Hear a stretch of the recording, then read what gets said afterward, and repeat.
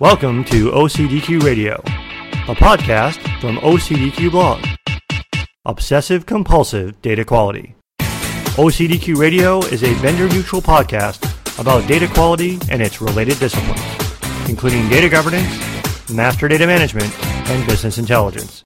OCDQ Radio is produced and hosted by Jim Harris, the blogger-in-chief at Obsessive Compulsive Data Quality, OCDQblog.com. On this episode of OCDQ Radio, we're going to look into the wide-eyed world of data visualization.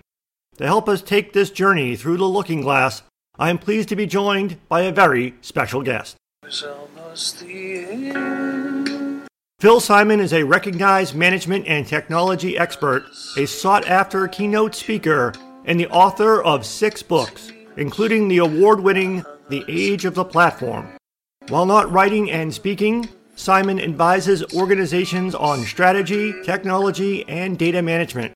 His contributions have been featured in the Harvard Business Review, Wall Street Journal, New York Times, Information Week, Inc. Magazine, The Huffington Post, Forbes, Fast Company, and many other mainstream media outlets. Phil Simon holds degrees from Carnegie Mellon and Cornell University. You can find him online at philsimon.com and on Twitter at Phil Simon.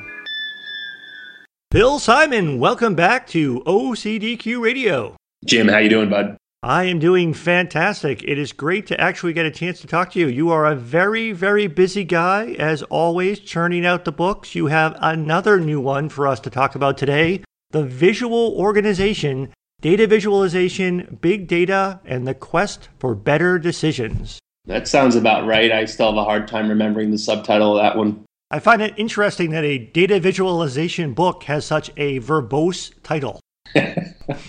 SEO purposes, but it would have been funny to go the Seth Godin route with We Are Weird and just have a picture on it. I'm not sure that the publisher would have been too keen on that. Yeah, it could have been like Prince, to just be a symbol of some kind.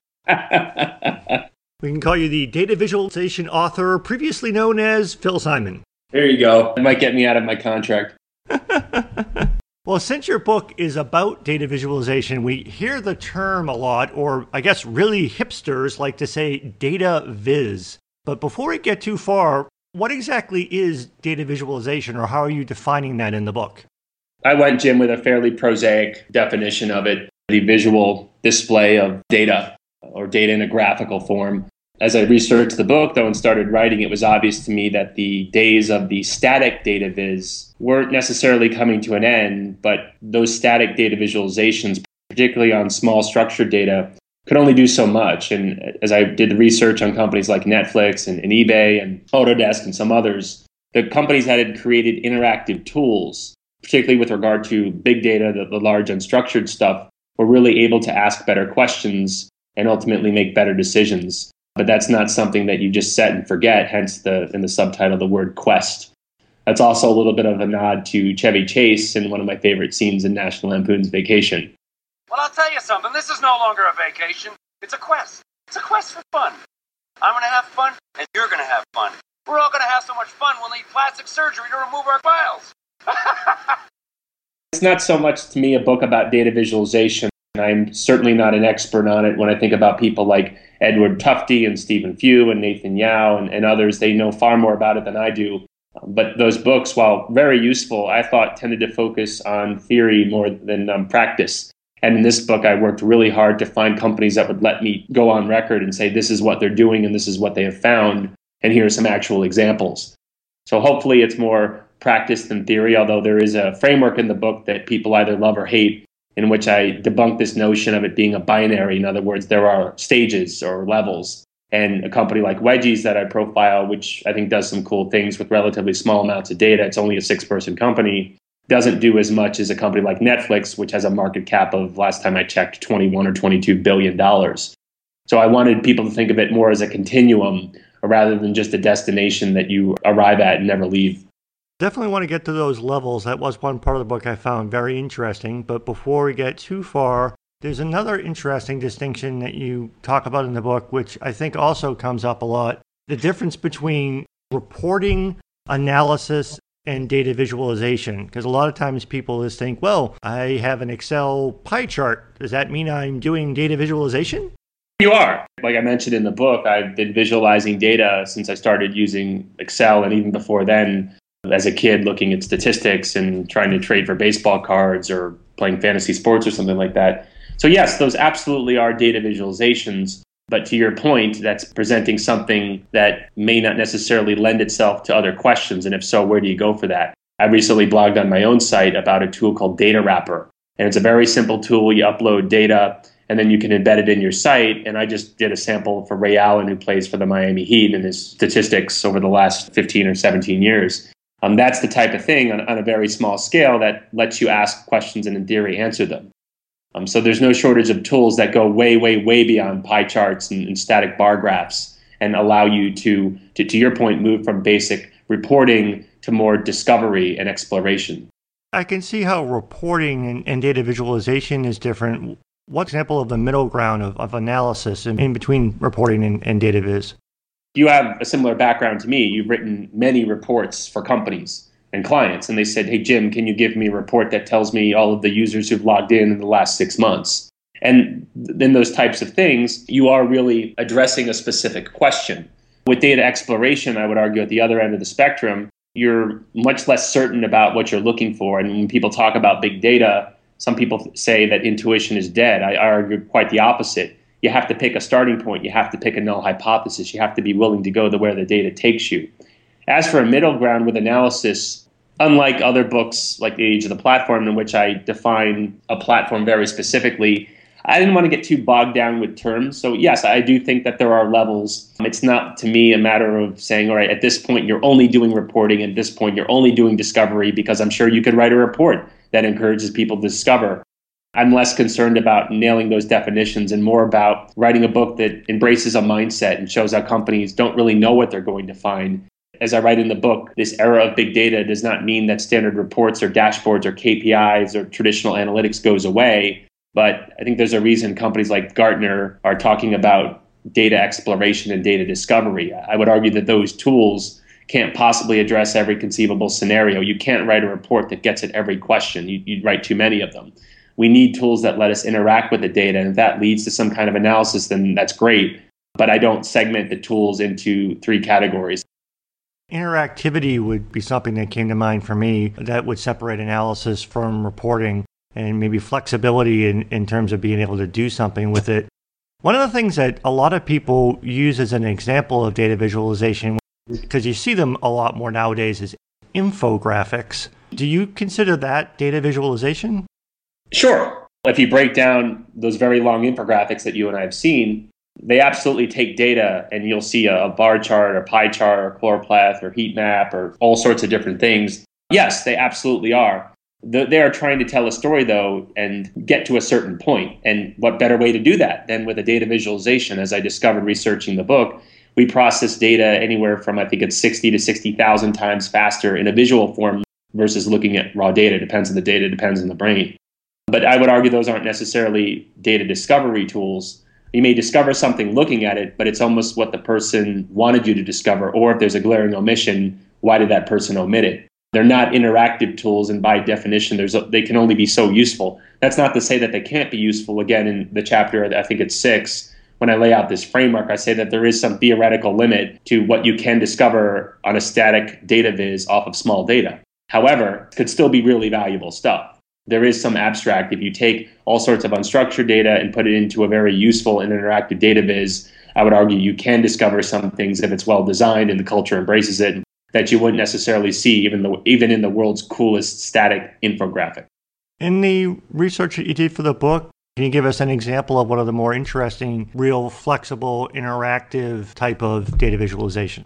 Probably my favorite example, Jim, is the Autodesk tool org chart, and anybody can Google it on YouTube and see, because in the book I've got some static images, but again, even though they're very precise images, they don't do it justice. And an employee in Canada from Autodesk named Justin Majeka took 4 years worth of Autodesk employee data and graphed movement throughout the organization. And if you go to the YouTube video and look at the pictures in the book, it looks like something out of space. This was particularly interesting to me because before I started writing and speaking for a living, I spent a lot of time implementing ERP and CRM solutions. I spent many, many hours devising some very, I thought, cool HR reports that would pull data out of a system and present it. I am sufficiently humbled. I never created anything remotely this cool. You literally can see the impact of a reorg. Now, this doesn't tell you that turnover was 7.9% for the first quarter in the sales department, but when you see these things, you go, well, why is this happening? You can pause it, you can fast forward, you can zoom in, you can zoom out. To me, that's a very cool complementary tool, again, that may make more sense when utilized with something like a standard report or a dashboard or traditional KPIs. That, to me, was absolutely fascinating, and again, you can check that out online. Well, that's an excellent example of one of the things that really jumps out at me when you look at this book is all of the examples in the book are in full color. It really makes a lot of the different chapters really jump out at you. You're listening to OCDQ Radio, a vendor-neutral podcast about data quality and its related disciplines from the Obsessive Compulsive Data Quality blog produced by Jim Harris. Visit ocdqblog.com/podcast to find ways to subscribe to OCDQ Radio and get links to the blog post summaries of every episode. You'll also find ways to contact me, Jim Harris, if you're interested in being a guest on the show or if you would like to discuss sponsorship opportunities. So be sure to visit ocdqblog.com/podcast for more information about OCDQ Radio. And now, back to the show. On this episode of OCDQ Radio, we are discussing data visualization with Phil Simon, author of the book, The Visual Organization, Data Visualization, Big Data, and the Quest for Better Decisions. The title of your book is The Visual Organization. What do you mean by a visual organization? Put simply, Jim, it's an organization full of smart cookies who realize that things can be understood and explained and examined better in a visual format. These are very much organizations that reject what I call in the book the quarterly visualization mentality. In my experience, far too many companies suffer from it. Oh, it's the end of the quarter, the end of the year. We should visualize our data. It's sort of a project mentality. At a visual organization, they understand that you can't visualize everything, but Netflix is a great example. When I researched the book, discovered a 3-part Netflix credo, one of which is that data should essentially be available throughout the organization. The second is the longer you take to use the data, the less valuable it becomes. I guess it has a half-life where it's like milk in your refrigerator. And the third thing is data in a visual form is inherently more valuable than data in a raw form. So that's my working definition. As you had alluded to earlier in the podcast, your book includes a 4-level visual organization framework, and Netflix is an example of a level 4 visual organization. Can you explain what the framework represents? If you can imagine 2 axes, X and Y, and in the lower left-hand corner, you have a company like Wedgies that takes relatively small amounts of data and creates, to some extent, static data visualizations. They get some value out of that, absolutely. They're level 1. Their goal is to essentially become, whether they know it or not, a level 4 organization in which, as they grow and become a company more like Netflix, take larger amounts of data and create much more interactive tools, just like Netflix does. So I intentionally hold off on that because I didn't want to confuse people and hit them over the head with a framework. But after I go through the 3 case studies, Netflix, Wedgies, and the University of Texas, I said, okay, you know of 3 very different organizations, a $20 billion behemoth with 48 million customers, an educational institution, and a small startup here in Las Vegas. They're actually similar in some ways to the extent that they visualize data, but they are different in the type of data and the amount and the resources. That makes sense, and I apologize to you, Phil, and to our listeners. There is a little bit of a challenge here that we're trying to discuss a book about data visualization using an audio podcast. But the 4-level visual organization framework has 2 axes to it. One is the type of data used, and the other is the type of data visualizations. So it's going from small to big in terms of the type of data used, and then from the type of data visualization, static to interactive. So a type 1 organization was someone that's dealing with a relatively small amount of data in a relatively static fashion. And then a type 4 organization is dealing with a relatively large amount of data in a very interactive fashion. Is that fair to describe it? It is, and I like to make the point that even though this would come across by looking at the figure very quickly, I intentionally had this blurred. They're gradation. This isn't Monopoly. You roll a 7 and you pass go. It's very much vague on purpose. If you're not doing anything with big data, then I would argue you can't be a level 4 organization, but you don't really go from level 1 to level 4. If you're not doing anything with big data, I don't see how you, over the course of a week or a month or even a year, all of a sudden become a company on par with Netflix.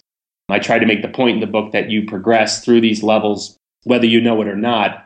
And if you are level 1, maybe you should think about creating an interactive data viz like the University of Texas. I consider them level 2. They're not doing as much with big data yet, but because they've already seen some of the benefits, some really interesting insights into the business that I cover in the book, because they've had success with very democratic, very open, very interactive tools with quote unquote small data, that I think makes them more likely to embrace big data.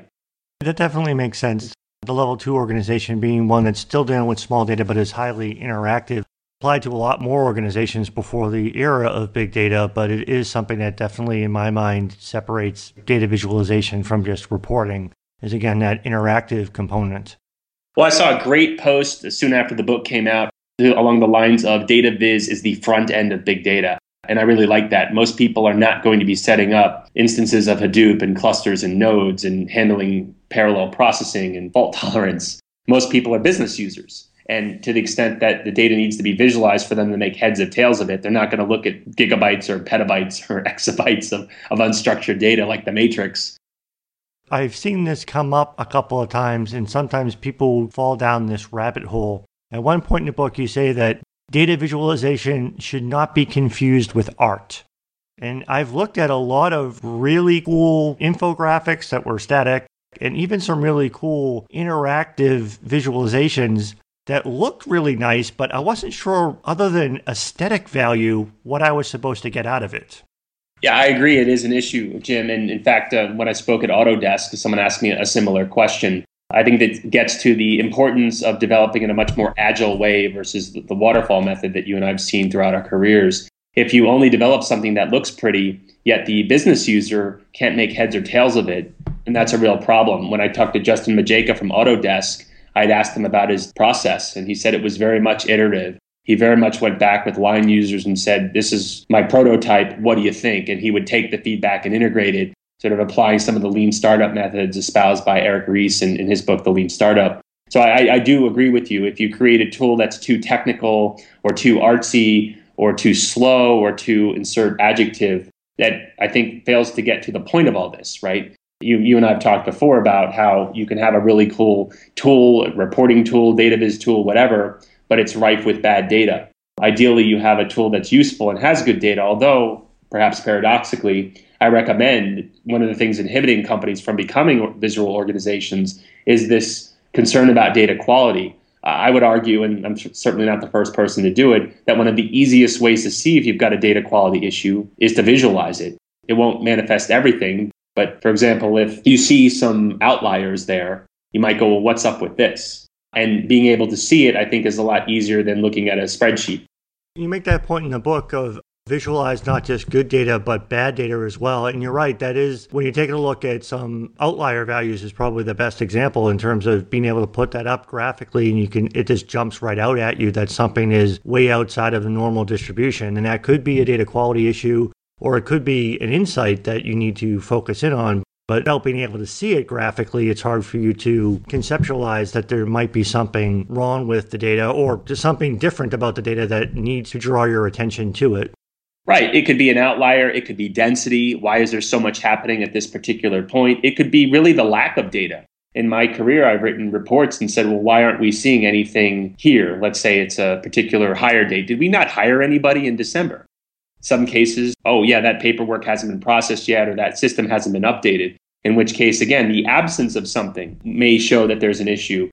During Hurricane Sandy, people were using Twitter to determine the extent of power outages. And for a short period of time, people didn't think that there was much power being lost until they visualized the Twitter activity on a map of New York. And they found that most of it was coming from Manhattan. Interesting.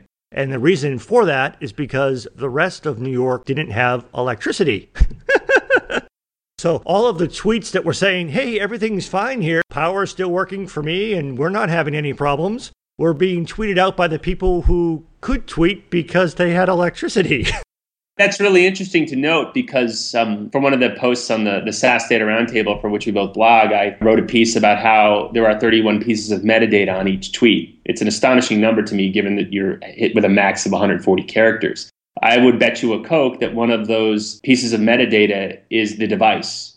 So if I'm tweeting from my laptop, and they know that through IP address, then I'm not tweeting over my iPhone, which I don't believe has an IP address.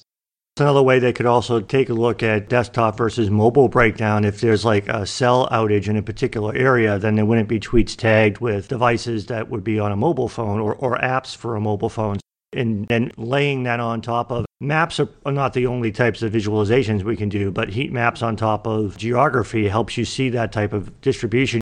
The visualization of which may reveal, as you said, the absence of data as the key insight. Continuing on the theme of data quality, obviously my favorite topic. At one point in the book, when you were getting into some of the myths about data visualization, you make the point that just because data is visualized doesn't necessarily mean that it is accurate, complete, or indicative of the right course of action.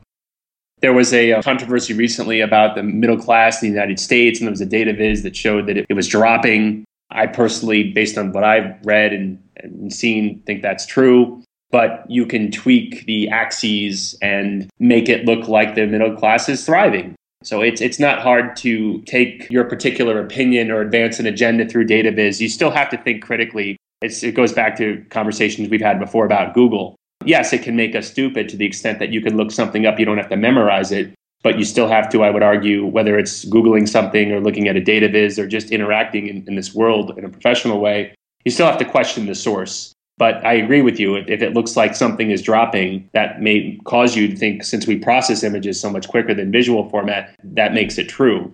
A couple of weeks ago, there was a great pie chart in which you summed up all the percentages and it was something like 286%. And I'm pretty sure pie charts aren't supposed to sum to more than 100%. That reminds me of a great joke from the television series Modern Family, when the character Phil Dunphy, played by the actor Ty Burrell, puts together a book of life lessons for his daughter Haley going away to college, which he calls Philosophy, a hardbound collection of all the life lessons I've learned, such as the most amazing things that can happen to a human being will happen to you if you just lower your expectations. But the one most germane to our discussion was the one read by the actor Ed O'Neill, who plays Phil's father-in-law, Jay Pritchett. Success is 1% inspiration, 98% perspiration, and 2% attention to detail. Philosophy. You're listening to OCDQ Radio, a vendor-neutral podcast about data quality and its related disciplines from the Obsessive Compulsive Data Quality blog produced by Jim Harris. Visit ocdqblog.com/podcast to find ways to subscribe to OCDQ Radio and get links to the blog post summaries of every episode. You'll also find ways to contact me, Jim Harris, if you're interested in being a guest on the show or if you would like to discuss sponsorship opportunities. So be sure to visit ocdqblog.com/podcast for more information about OCDQ Radio. And now, back to the show. On this episode of OCDQ Radio, we are discussing data visualization with Phil Simon, author of the book The Visual Organization, Data Visualization, Big Data, and the Quest for Better Decisions. Phil, in the final segment of our conversation, I like to focus on the why are we doing this aspect. As you explain in your book, a visual organization is composed of intelligent people who recognize the power of data and routinely use contemporary, powerful, and interactive data viz tools to ask better questions and ultimately make better decisions. What is it, do you think, that makes an organization a visual organization, if you pardon the pun, an organization that is not adopting data visualization in this way? You and I both know, to quote Peter Drucker, culture eats strategy for breakfast. In some companies, I've certainly experienced, and I know you have as well, people didn't want to look at data or data visualization or anything numerically oriented because they know why employees leave or why customers stay, and they don't want to listen to what the data may have to tell them. I still think that, to me, this is a book fundamentally about a mindset as opposed to about a series of tools. Yeah, chapter 2 of the books covers design firms and open source tools like D3 and best of breed tools like Tableau and enterprise solutions from Microsoft and SAS and some of the other ones that have been around for a long time. But to me, it really is about having this mindset. And hopefully with the case studies in the book, I show that this isn't just about a company like Netflix. When I spoke at Netflix, true story, I fumbled when I meant to say in front of probably about 100, 120 Netflix employees that Netflix was responsible for 1/3 of all U.S. nighttime internet traffic. I mistakenly said 1/5. Within, 2 seconds, 25 people immediately said 1/3. I'd love to get your thoughts on this. Netflix doesn't need a chief data officer to stress the importance of data. Everybody at Netflix, including the receptionist who welcomed me, understood the importance of it. You could see the tech Emmys in the lobby of Netflix headquarters in Los Gatos, or you can look at the data visualizations on the wall that are framed. They stress the importance of data there. So at a company like Netflix, they realize that data really matters. There are other companies that might have pockets or individual employees that understand it. But if it goes up to the senior levels, as I've seen firsthand, and people don't want to listen to data, you can buy all the tools you want. That's not going to save you. Yeah, I agree with your point that a visual organization recognizes the power of data. And not because they recognize it when they see it in the visualization, they visualize it because they know that it already has power. To me, Netflix really is the quintessential visual organization. They just get it. I've already had this feedback firsthand when I've spoken. Well, gosh, we can't do what Netflix does. And I say that's true, but realize that Netflix couldn't do that in 1998 or 2003 either. So to me, it is really more of a marathon than a sprint. Towards the end of the book, you look ahead to what the future of data visualization might look like. So in closing, where do you think the data visualization space is going? First, I think that we may see more three-dimensional modeling, maybe something holographic going back to our Star Wars days. But there one company I profile called the Yazdi is really doing some interesting things. And there are other companies as well. But after the book came out, I saw that they purchased some Enron emails in a database for $10,000. And they created, again, this was retrospectively, so they knew what they were looking for. So take that with a grain of salt. But you were able to see this sort of twisty puzzle type thing. And it was color-coded. And again, this is easier if you look at the book. But you see how there are some external emails with some sentiment analysis tools that show that the potential for fraud has really increased. Well, what if they knew about that before I think a $50 or $75 billion company that Fortune named as the most innovative corporation in America for something like 8 straight years went bankrupt, and thousands of people, tens of thousands of people lost their jobs and retirement savings. And now most companies have to deal, if they're publicly traded and of a certain size, with Sarbanes-Oxley. So I do think that we'll see different types of data visualization based on different types of data as the tools get better and better. So yeah, as I kind of end up the book and talk about where we're going, I think that there will be more visual organizations. Well, if you would like to learn more about data visualization and how your organization can become a visual organization, I recommend reading The Visual Organization, Data Visualization, Big Data, and the Quest for Better Decisions. We've had the good fortune today to be speaking with the book's author, Phil Simon. Phil, thank you so much for joining us today on OCDQ Radio. Thanks a lot, Jim.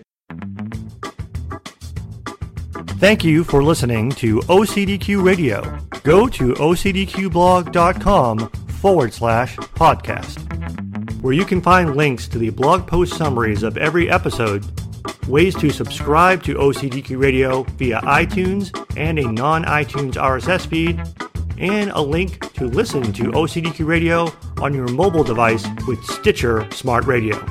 And you will find ways to contact me, Jim Harris, via Twitter, LinkedIn, and email. So be sure to visit ocdqblog.com/podcast. Thanks again for listening to OCDQ Radio. And until next time, may the data quality be with you, always.